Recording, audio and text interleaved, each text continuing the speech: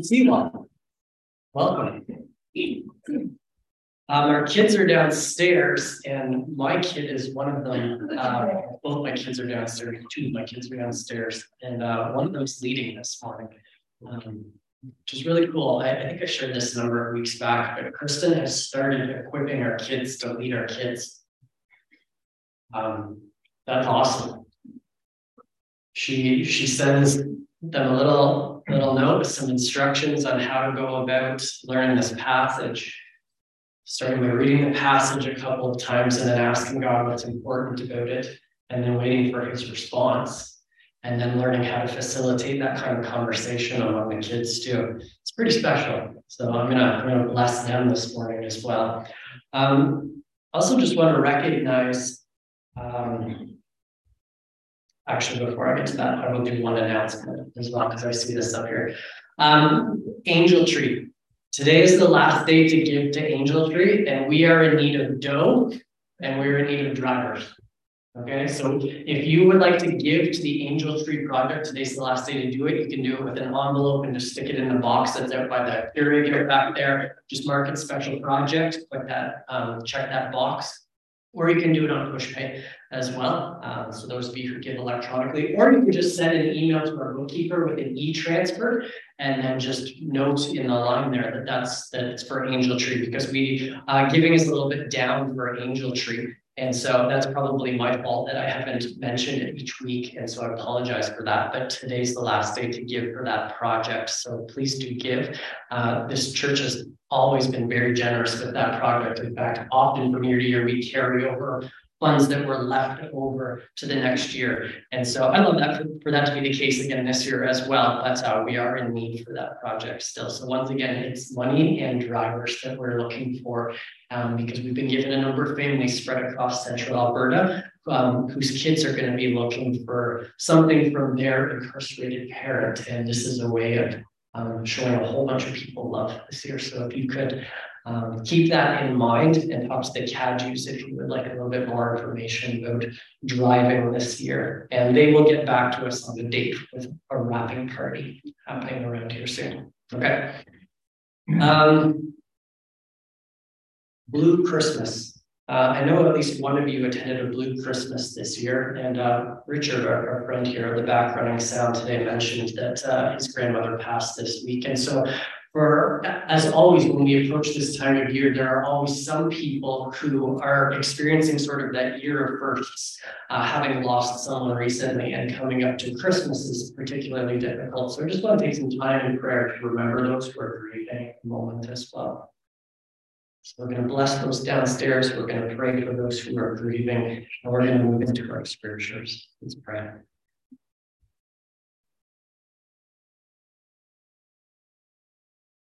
Lord, I start first with those who are grieving.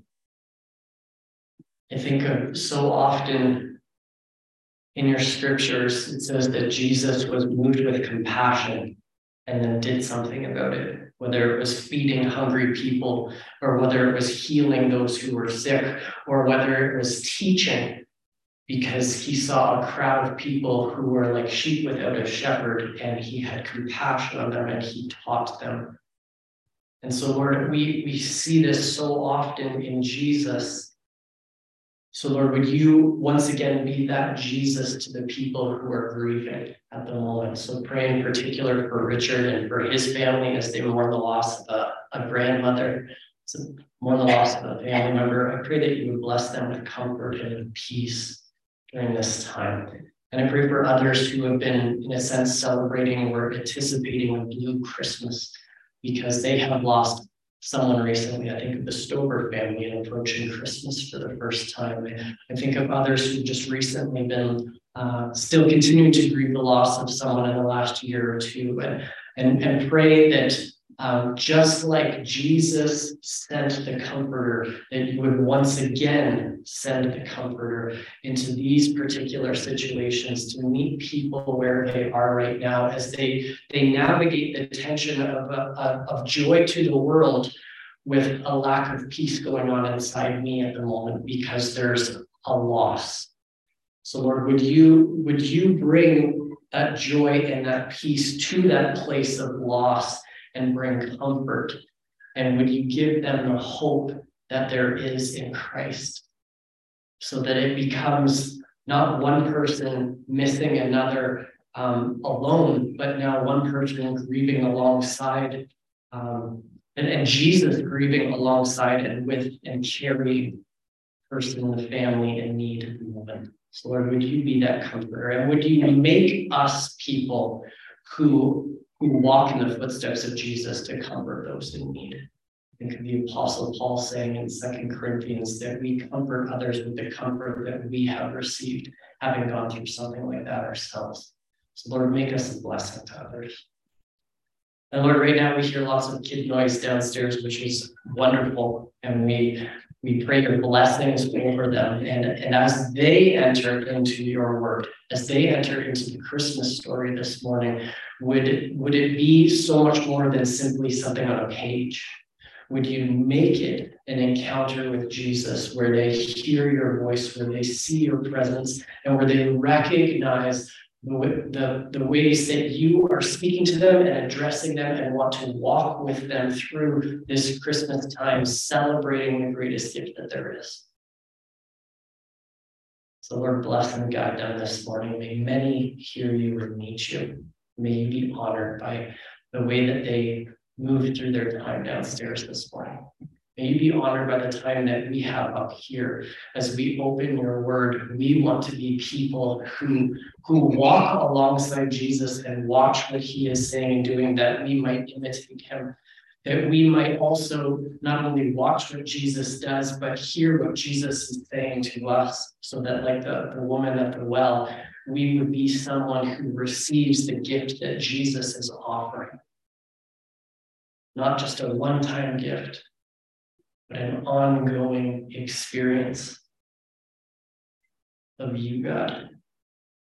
Would you open us to your word? Would you make sure that all of the best parts of what you have to say this morning stick with us? And would you guide us in our next steps, that we might not simply hear something that encourages us, but make us people who then carry it forward into the week, doing our part, having received from you, to move along with you, knowing you more fully and being faithful with what you have given us. Open your scriptures to us this morning, Lord, that we may be open to you. In Jesus' name, amen.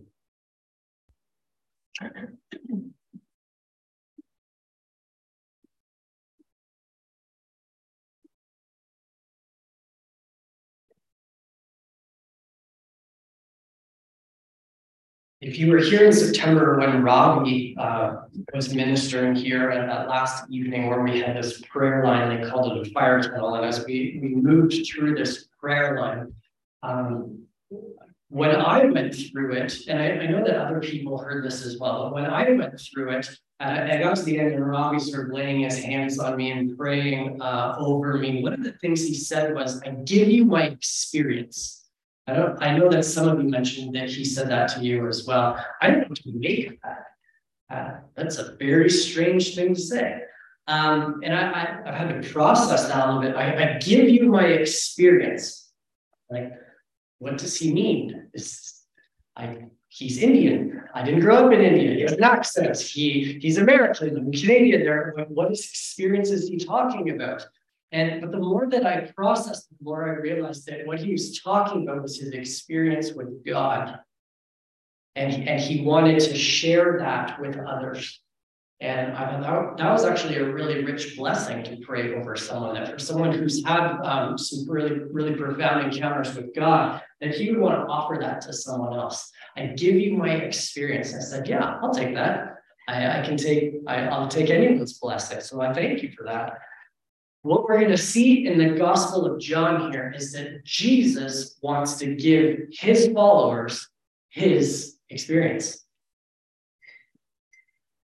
One of the main points of Jesus coming is that we become like him. He wants to give us his experience.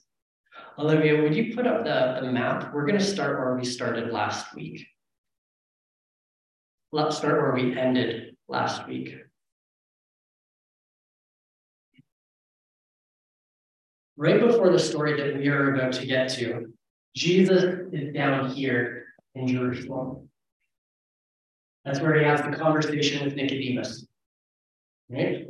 Chapter 3, and their long dialogue. And after that conversation, it says that Jesus leaves Jerusalem and goes out into the Judean countryside, just anywhere out here. Okay? And from there, we're going to pick up our passage, and I'm going to read it for you, starting at verse 4. Okay? Starting in verse 3. So he left Judea and went back once more to Galilee. So he's down here, and he has to go up here to Galilee. This is about the distance from Red Deer to Edmonton, okay, from south to the north. The quickest way to go is through this place called Samaria. But as you probably know, Jewish people and Samaritans hate one another. They're bitter enemies. It's not, in fact, safe to go through Samaria, not overly safe to pass through Samaria. So the normal thing that people do is instead of going straight through Samaria to get up to Galilee, they go down to Jericho, and then they travel up along the Jordan River. Or along the, not on boats or something like that. I'm talking about they're walking through the Jordan Valley. It's much lower, it's not mountainous like it's in here, but it's also safer because you don't have as much of Samaria to hit. So that's where they're going, okay? So I'm going to continue reading this passage. Now, he had to go through Samaria. So he came to a town in Samaria called Sychar, near the plot of ground that Jacob had given to his son Joseph. So you're going to see that Sychar isn't on the map. It's right about where the R is in Samaria. Oh, it is. Okay, right down here. So he's going to move up this way, right? That's where we are. Came to a town plotted near Sychar, near the plot of ground that Jacob had given to his son Joseph. Joseph's well was there, and Jesus, tired as he was from the journey, sat down by the well, and it was about noon. When a Samaritan woman came to draw water, Jesus said to her, "Will you give me a drink?" His disciples had gone into town to buy food. The Samaritan woman said to him, "You're a Jew, and I'm a Samaritan woman. How can you ask me for a drink?" Jews don't associate with Samaritans. In fact, the footnote here says, or it might be translated, they don't use the dishes that Samaritans have used. Did you see the movie The Green Book? In the movie The Green, I think it was called Green Book a couple of years back. I think it won Best Picture. There's one of the opening scenes where I think there's some maybe painters or some workers that have been in a man and old woman's apartment, and the woman offers these workers a glass of water. Now the workers are black and she's white, and she offers them a glass of water. They have their glass of water. The husband sees this and takes the cups and throws them into the garbage when they're done drinking. Jews do not use the dishes Samaritans have used. You're starting to get the dynamic here? The Samaritan woman said to him, "You're a Jew and I'm a Samaritan woman. How can you ask me for a drink? Jews do not associate with Samaritans." Jesus answered her, "If you knew the gift of God and who it is that asks you for a drink, you would have asked him and he would have given you living water." "Sir," the woman said, "you have nothing to draw with and the well is deep. Where can you get this living water? Are you greater than our father Jacob, who gave us this well and drank from it himself, as did also his sons and his livestock?" Jesus answered, "Everyone who drinks this water will be thirsty again. But whoever drinks the water that I give them will never thirst. Indeed, the water that I give them will become in them a spring of water welling up to eternal life." The woman said to him, "Sir, give me this water so that I won't get thirsty and have to keep coming here to draw water." He told her, "Go, call your husband and come back." "I have no husband," she replied. Jesus said to her, "You're right when you say that you have no husband. The fact is you've had 5 husbands, and the man you now have is not your husband. What you just said is quite true." "Sir," the woman said, "I see that you are a prophet. Our ancestors worshipped on this mountain, but you Jews claim that the place where we must worship is in Jerusalem. Woman, Jesus replied, woman is a way of saying like ma'am to them. It's not disrespectful, okay? It's not really endearing, but he's not pushing her away. He doesn't have her name at this point, it's ma'am, okay? Believe me, a time is coming when you will worship the Father neither on this mountain nor in Jerusalem. You Samaritans worship what you do not know. We worship what we know, for salvation is from the Jews. Yet a time is coming and has now come when the true worshipers will worship the Father in spirit and in truth. For they are the kind of worshipers that the Father seeks. God is spirit, and his worshipers must worship in the spirit and in truth. The woman said, I know that the Messiah, called Christ, is coming. And when he comes, he'll explain this to us. And Jesus declared, I, the one speaking to you, am he. This is the word of the Lord. Thanks be to God. Thanks be to God. Yes. I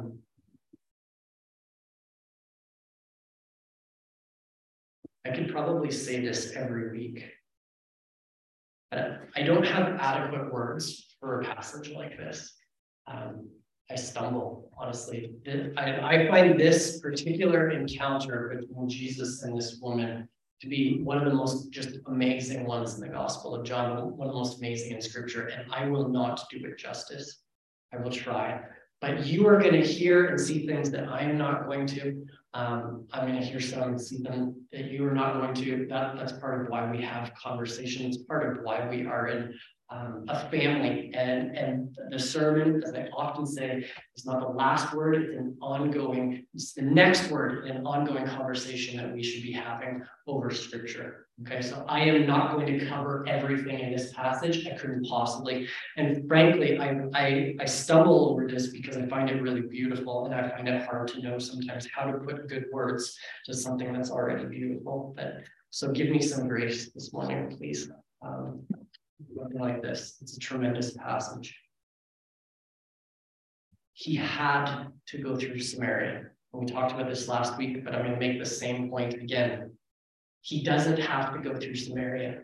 Okay, so we talked about it. He's out here in the Judean countryside and decides to go to Galilee. The straightest way is through Samaria, but normal Jewish people go down to Jericho and up along the Jordan. Okay? He doesn't have to go geographically, sort of as far as roads go. He doesn't have to go to through Samaria to get to Galilee because he's on a time crunch. Okay, he just had the festival. This is not, you don't pilgrimage to Galilee for a festival, so it's not like he's got to get there for Mary's birthday or for something like this, or a Jewish holiday or something like that. There is a different reason entirely for why he had to go through Samaria, and it has absolutely nothing to do with the map. Okay? As we talked about last week, Jesus is the one who is filled with the Spirit. He had to go through Samaria because of this story. How much he knows of that in advance, I can only speculate. Though I have often found with God that he leads one step at a time, and very rarely does he give you the whole picture. So Jesus may have nothing more than an impulse that when they come to the fork in the road, and one goes straight north to Samaria, and one goes east. I always get my directions messed up. One goes east towards the Jordan River, like to Jericho, and then up along the Jordan, which is the normal Jewish route. He may have nothing more than an impulse to say, I know we normally go that Jordan Valley route, but I just have this sense from the Spirit that we have to keep going on this road. It may be as simple as that. Okay? That's speculation.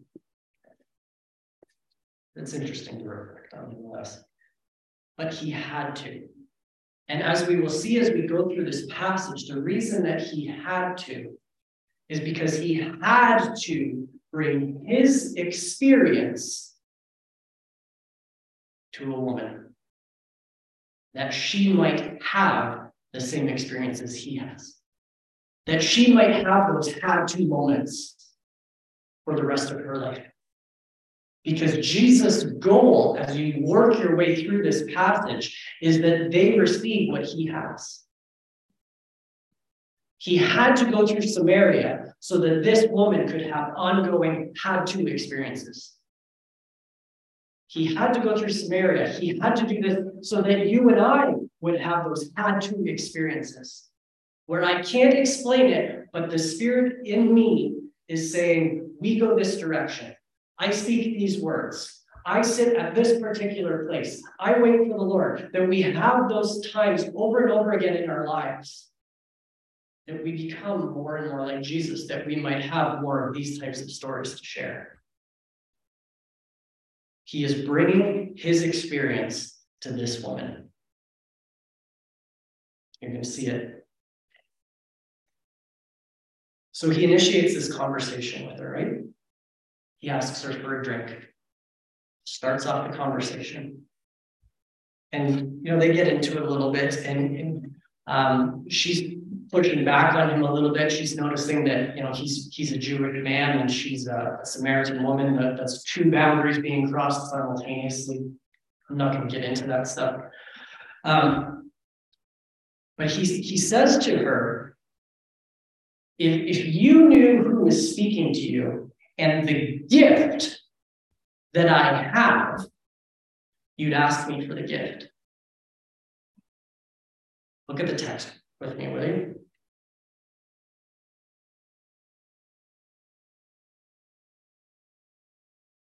Verse 10. If you knew the gift of God and who it is that asks you for a drink, you would have asked him and he would have given you that gift. What's the gift he's talking about?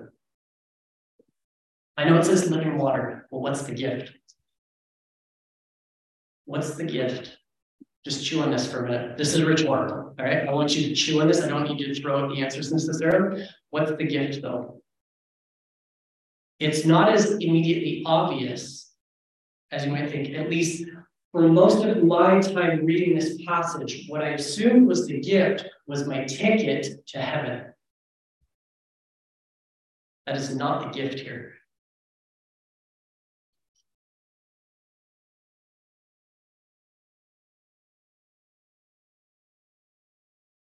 Look at verse 14. The water that I give them will become in them a spring of water welling up to eternal life. It's not the ticket itself. This is not your entrance rights to heaven, your eternal life as such. What's the gift? It's living water. What's living water? What does John say is living water? Sorry? The Holy Spirit. John makes that absolutely explicit a couple of chapters later. So if we go to chapter 7, I want you to see this for yourself. So this isn't Ben talking more about the Holy Spirit. Okay.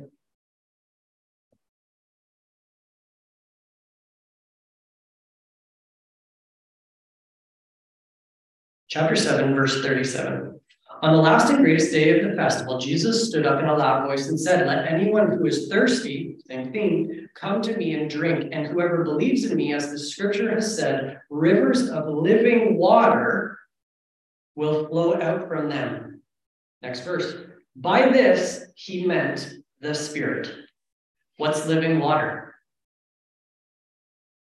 Now you can call it out. Holy Spirit. The Holy Spirit. I'd always read this woman at the well passage as though it was about the ticket. It's not about the ticket, not by itself. It's about a person. The gift that Jesus is offering people is his experience of a person. It's the had-to experiences. That this woman, having met Jesus, would receive what Jesus has. and that experience of the Spirit would increase through their lives all the way into eternity. Do you notice the increase? Again, look at a text. Don't just take Ben's word for it, okay? Please don't take just my word for it. Look at the text. The water that I give them will become in them a spring of water welling up to eternal life. In John 7, it says the same thing. That the water in them would actually overflow to the world. Do you have enough of the Holy Spirit right now? Do you? Is there more available? How do you get it? What's the text say? If you knew the gift of God and who it is that is speaking to you, you would ask.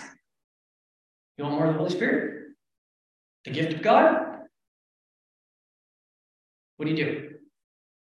You ask. We need more people asking. I need to ask. I ask every single day. Every day. As I leak. Anymore.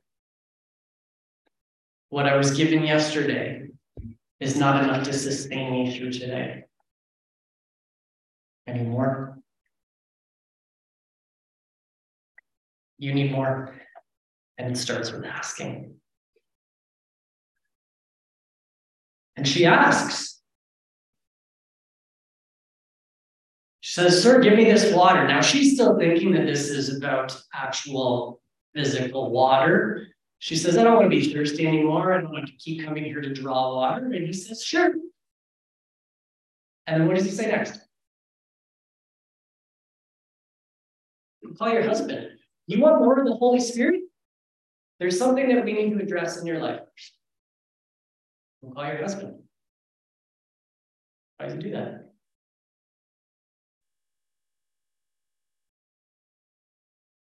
What's the situation she's in?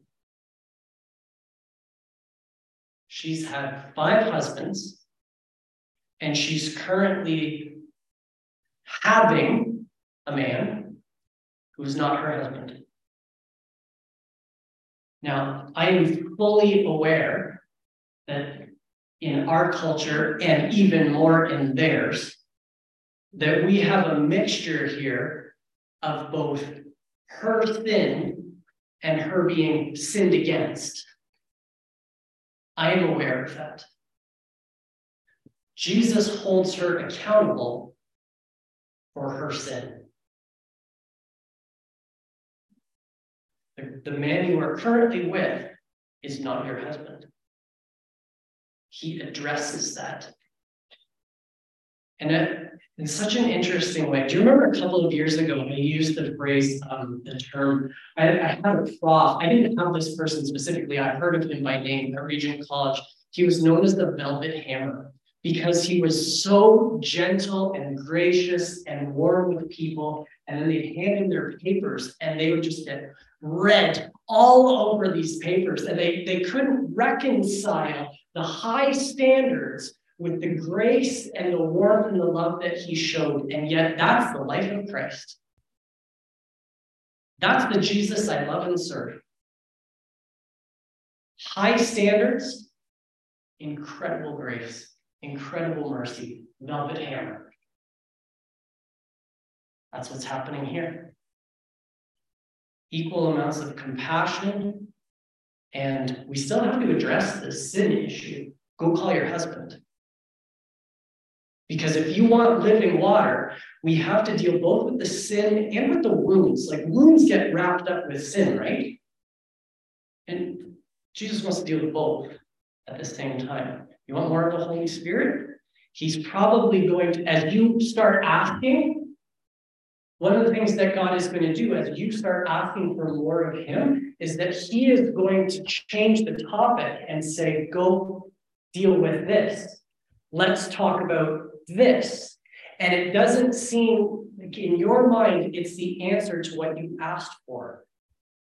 But it is. So we need to spend more time listening to the Lord and sitting in silence and then being aware of the circumstances that are happening in our lives and how those are, in fact, his indirect answer to the request that we just made for more of him. Lord, I want more of you, and my life got harder.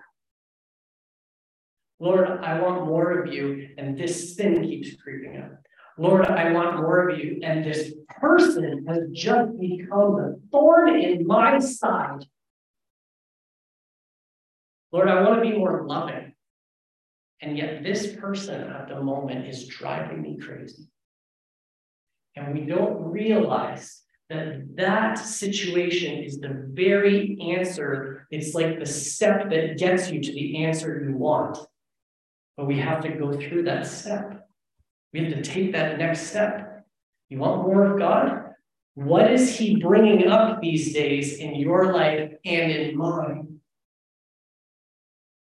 that we actually need to deal with so that we can be ready to receive more of him? But she does what so many of us do. You notice that she dodges? He says, you've had 5 husbands. The person you're now with, you're currently living out of wedlock, living, etc. And she says, oh, you're a prophet. We should have a religious conversation and a theological debate. Is that a conversation about the current sin issue that he just addressed? Or the wounds that she has suffered? No, she changes the topic. How many times do we change the topic with God? She changes the topic and she dodges God. Remember, I've reminded us that as we watch Jesus interacting with people, let's think about our own prayer lives, because the conversations we see in Scripture are the same types of ways that he still addresses us. Okay? How many times do we dodge? Something comes to mind, Lord, I want more of you, and then something comes to mind, and it's the thing that he wants to address. We go, let's start this case. And I love the way he navigates this. It's just incredible. The Jews and the Samaritans. So up in Samaria, there's this place called Mount Gerizim. The Samaritans worshipped there. It was actually the place where in Deuteronomy they were to proclaim blessings on Mount Gerizim. They were to proclaim curses on Mount Ebal or something like that. Anyway, the Samaritans really reverenced this place. Samaritans only recognized the first 5 books in the Bible. So they didn't take prophets and so on after that. So this place was hallowed, right? It was blessed by God in Deuteronomy, the last book of their Bible as Samaritans. And so the Samaritans built a temple there. It was eventually destroyed, but they still continued to worship there, even though there wasn't a temple, because it was still a sacred space to them. And she wants to talk about the differences between Jews and Gentiles. She wants to talk about the differences in theology. She wants to talk about stuff that's safer. And notice how Jesus navigates this, right? He says, look at verse 21. A time is coming when you will worship the Father neither here, Samaria, this mountain, he's talking about Mount Gerizim, nor in Jerusalem, Mount Zion. You Samaritans, and here's the velvet hammer again. You Samaritans worship what you don't know. You don't know what you're talking about, baby. That's the slightly more crass than what probably Jesus was saying here, but he's still correcting. And then he goes on. You worship what you don't know. We worship what we know, for salvation is from the Jews. But a time's coming when that debate that you've just raised isn't going to matter. When the true worshipers will worship the Father where? In what space? Look at verse 23. The time is coming when the true worshipers will not worship in one sacred space. They will worship the Father in spirit and in truth. These are worshipers God is seeking. It's not there for me. God is not interested in our religion. The mindless routines of praying a set prayer without your mind actually being involved in it. God is not interested in your religious routines where you come to church on autopilot because that's what we do every Sunday. That doesn't bless God by itself. He's not looking for rituals and routines. He wants something deeper in spirit and in truth. He wants the whole of us. It has to go all the way down. I give you my experience. Jesus' experience was worshiping God from top to bottom, wherever he was, in spirit and in truth. Notice the truth part. She doesn't just get to get away with what she has defined as what is right. He actually says, no, you don't know. Your worship still needs to conform to revealed truth. Those of you on the recording, I'm holding up a Bible. It has to conform to this. We don't get to just make it up and get it in spirit. Has to be qualified with in truth so that people don't just go, I can go have my emotional religious experience wherever I want, whenever I want. As though it has nothing to do with how God has revealed himself and who he is. These two things go together, right? We need the scriptures. We equally need the Spirit evoking worship in us that we might offer our whole beings to God. But it's offering our whole beings to the one who has revealed himself. We see it revealed here. These are the people that the Father is, you see it, seeking.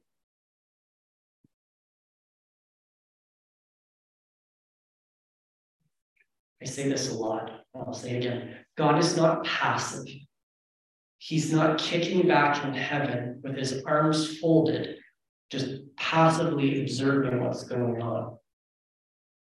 He is actively looking for people who will fully engage with him. And what's going to happen when he sees that people are actually seeking him?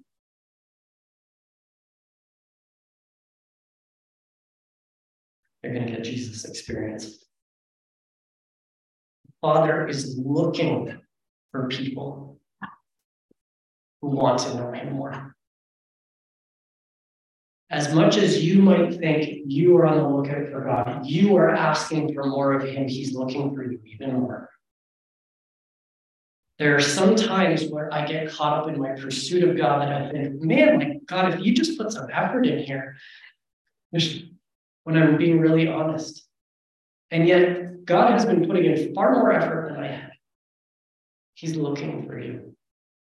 He wants you. You remember that story of the prodigal son? Son goes off, makes a mess of his life. And on his way home, what he encounters is a father who isn't sitting in his living room waiting for someone to walk through the door. He's watching for that prodigal son to come home. The Father is looking for you. The Father wants to meet with you more than you want to meet with him. Do you hear that? God wants you more than you want him. You came here this morning looking for God. He came here this morning looking for you even more. Wherever you're at, and regardless of the week that you have had. Because, of course, look who Jesus is speaking to. He's speaking to someone with a past and a present. Neither of them are good. And this person who has never sinned at all had to go through Samaria to have this conversation with this woman. He is looking for you, regardless of the week that you had.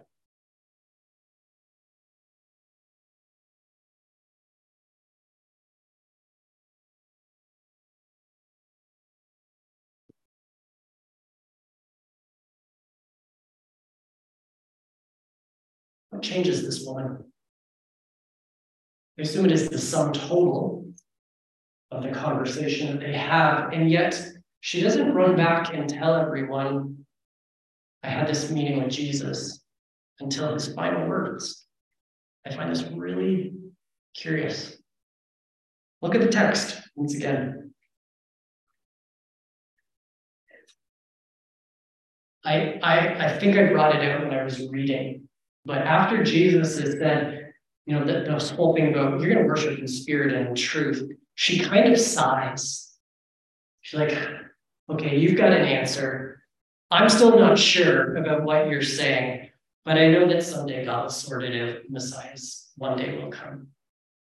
And all he has to say is, the one speaking to you, I'm he. I'm the Messiah. It's me. And there's something that happens in that moment where there's a click that's made in her that previously wasn't there. And it's at that point that she then runs to tell the rest of the town about her meeting with Jesus. It's at a point where Jesus suddenly reveals himself in a new way. And I can't manufacture that. That's something between you and God. That's something between me and God. But once again, I can ask. I would encourage you now, in this moment, we're going to take a moment to listen. Lord, what are the words that you want to bring out? What are the things that you want to bring out from this? Not what has been said, but what are you bringing out for me? But I'm also going to ask that the Lord reveal himself to you in the personal way that makes a click, just like it did for this woman, because I can't explain it. It's something he does. I'm asking that he will do it for you too, for me too. Let's take a moment, let's listen, let's pray. Lord, as we close our eyes, would you reveal yourself? So that like this woman, we come, get living water, and go tell everyone we know. Lord, in this moment of silence, would you reveal yourself?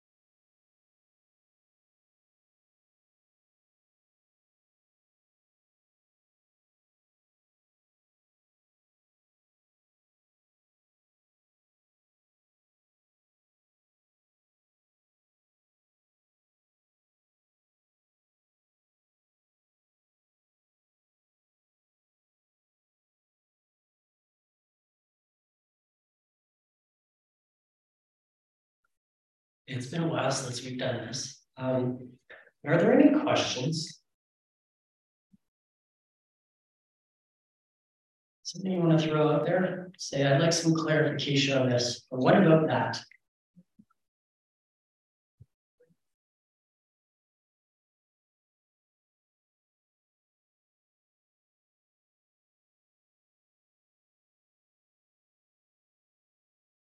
Lydia. What do we have to ask the Holy Spirit and is there no Good question. Lydia asked, why is it that we should keep asking for the Holy Spirit when it says you won't be thirsty again?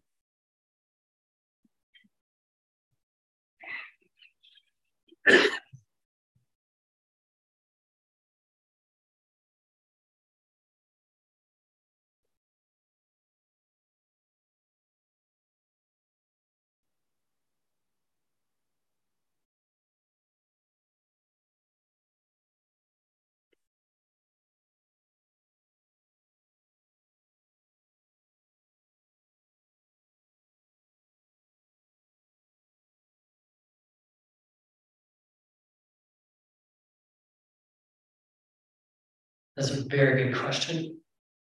I may not give you an adequate answer, and if you're not satisfied with it, I'm not sure I am either, but we're going to go with it for now.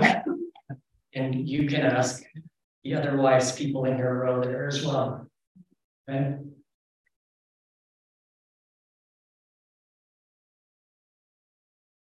Is it because God wants to have a continuous rededication, a continuous conversation with us daily? Mhm. Is it because he wants to renew that relationship constantly? Spirit, I don't know, it just the thought that came to me. So Sheila's suggestion was that God wants ongoing dependence, that we must keep coming to him.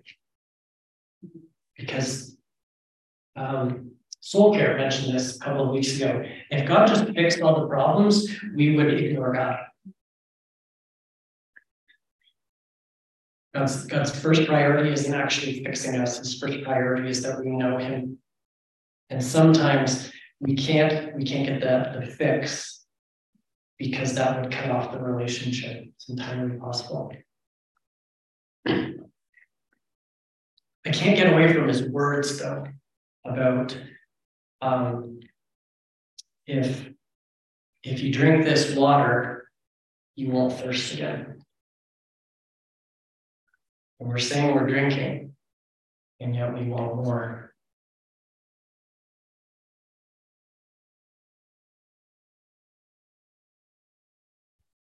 Anyone else have any other suggestions? Christina? When she asked that question, I had the image of when you have like a huge buffet where you're surrounded by food and it's all around you and you're in the midst of it. But you can still be separate from it. That if you don't actually take the step up to the table to receive or to take some of the stuff that's there, we can be in the midst of everything and have plenty around us. But part of what we need to do is reach out and accept some of that. And I think it ties a little bit back into that sense of dependence, that what is my role in this as well. Mm-hmm. I can be surrounded by stuff and I may not be hungry, but if I don't seek it, I can cut my own self off. Mm-hmm. So Christina's saying that there's a level of ownership that we need to have in the process. I think so.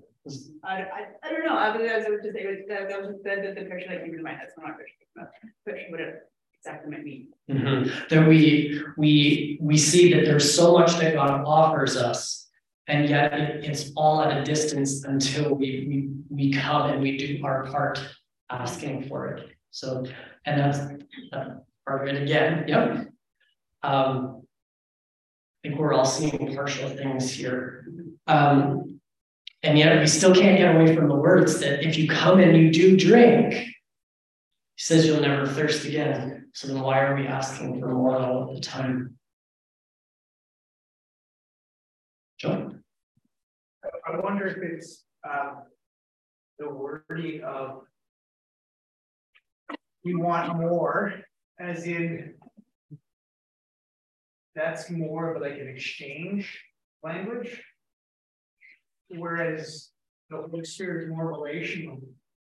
And so I think what our heart's cry should be is I want a deeper experience relation with you, with the Holy Spirit. It's not, and in that you're getting more of Him. But I think of it as some people want a deeper experience of the Holy Spirit, but they're only dating, and they're only dating Him on weekends. And they're only spending an hour with Him. I think the Holy Spirit wants to have a marriage with us and a relationship that's committed and deeper. And so our prayer, Lord, fill me, is what do I need to cut off of myself? And what do I need to commit more to you? Like, I think we need to think of the Holy Spirit. He is Jesus, He is God, but it's relational. And so the more of, if we start thinking of it on a relational level, I think it makes more sense as more to an exchange of like a transitional exchange. Yeah, I don't know if that makes sense, but I think we need to start thinking of it as more of as a committed relationship to the Spirit and to what the Spirit is calling us to do. That's good, Joel. Joel's reminding us that God doesn't want to date you. Baptism is, remember we talked about this a number of weeks ago, baptism is marriage and funeral. So God is not interested in you simply taking your next step with God. He wants you to be all in, and it starts with baptism. And so it's the death of myself and rising to a whole life that's entirely dedicated to Him. And we change the metaphor, and then we say it's a marriage, where we say we let go of everyone and everything else for one person. And it's about going deeper with one person for the rest of our lives.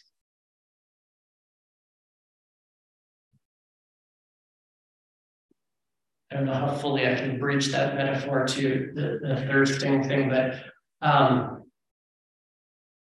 want to continue to grow deeper in my marriage with Chantel and not simply coast and be satisfied with life as it is. Though I am content and grateful, there is yet more available. We can still become closer friends, etc. And it's a little bit like that with the Holy Spirit. That, like Joel said, it's not simply this transactional exchange of I give you this, you give me that.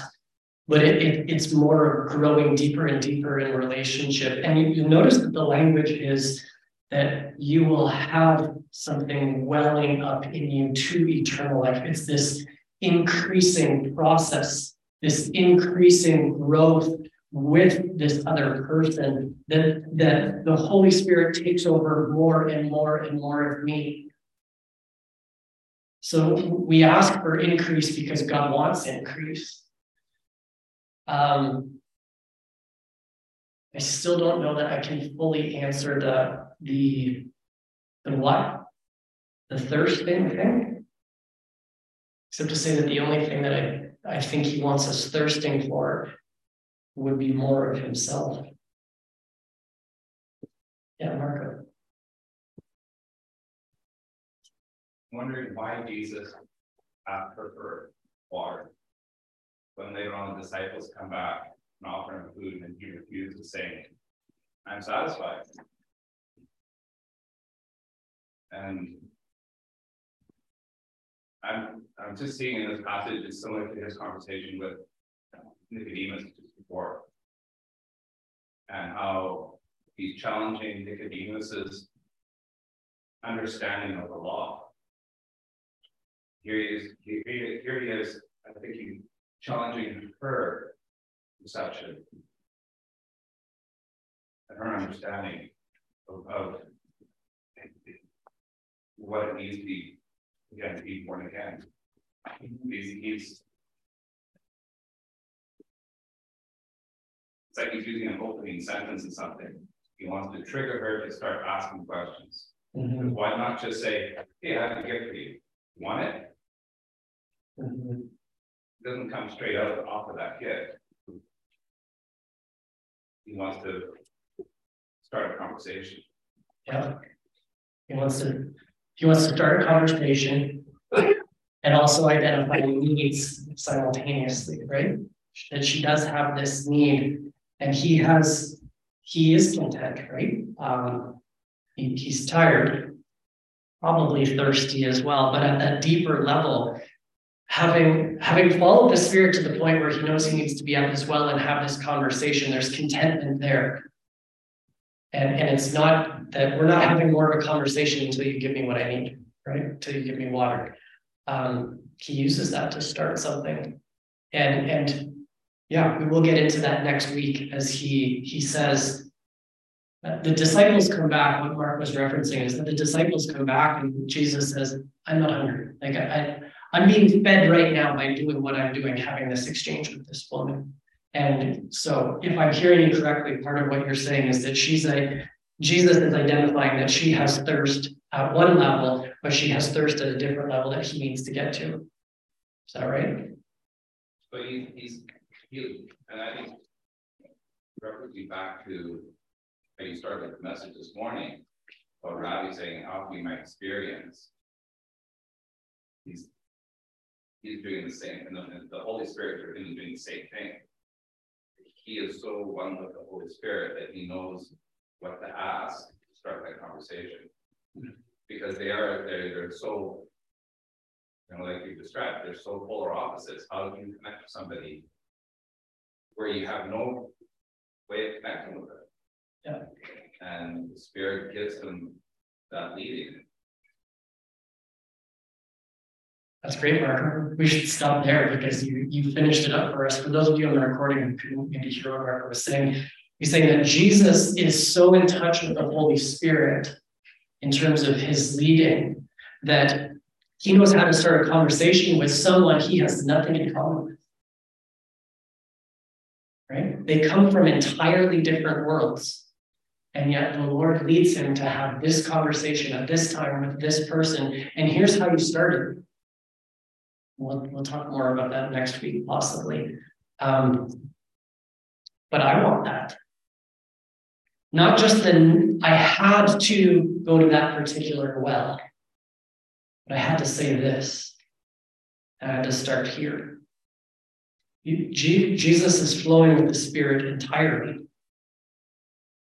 And that's the experience that is on offer for us.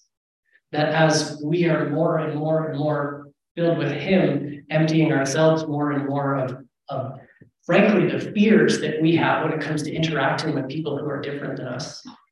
When it comes to what should I say to someone who is mildly interested in asking about Jesus, and all of the fears and anxieties well up in us because I don't know the answers and I didn't go to Bible college and I'll bring you to church because I know someone. Frankly, I'm as afraid as you are most of the time. But if we learn to be filled with the Spirit and to be at peace in that particular place so that we can hear from the Lord and follow his leading, then we'll have more I had to. And I want to see more results like this. Because I want to have these kinds of conversations.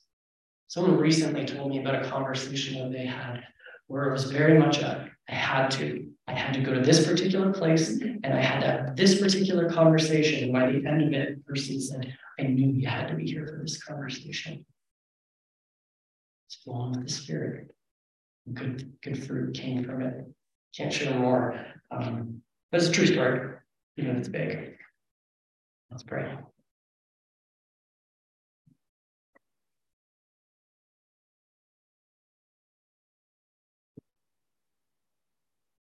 Lord, I pray that you would take each one of us and give us Jesus's experience. So Lord, would you get all the stuff out of the way that needs to be gotten out of the way so that we can more fully access the gift that you are giving and the living water that you are pouring out and welling up in us, so that we have more conversations like this, so that more people get to share in what it is that you have been saying and doing in our lives and the ways you've been revealing yourself, that they too might have living water and find that their lives are transformed because of it. And then that would then have the ripple effect to the rest of the town. Lord, I want this. I want this for me. So Lord, would you show us how to ask and how to deal with and respond to the things that you bring up that are actually in the way, that we might have more of you and more of your experience, and may it be for the sake of the world, the sake of the people who don't yet know Jesus. And may it all be so that, like Jesus says, you, Father, get the worshipers that you are seeking, who will worship in spirit and in truth, that we might bless you with the life that you pour into us, and we offer it back to you. In Jesus' name, amen. Yes. Return to worship.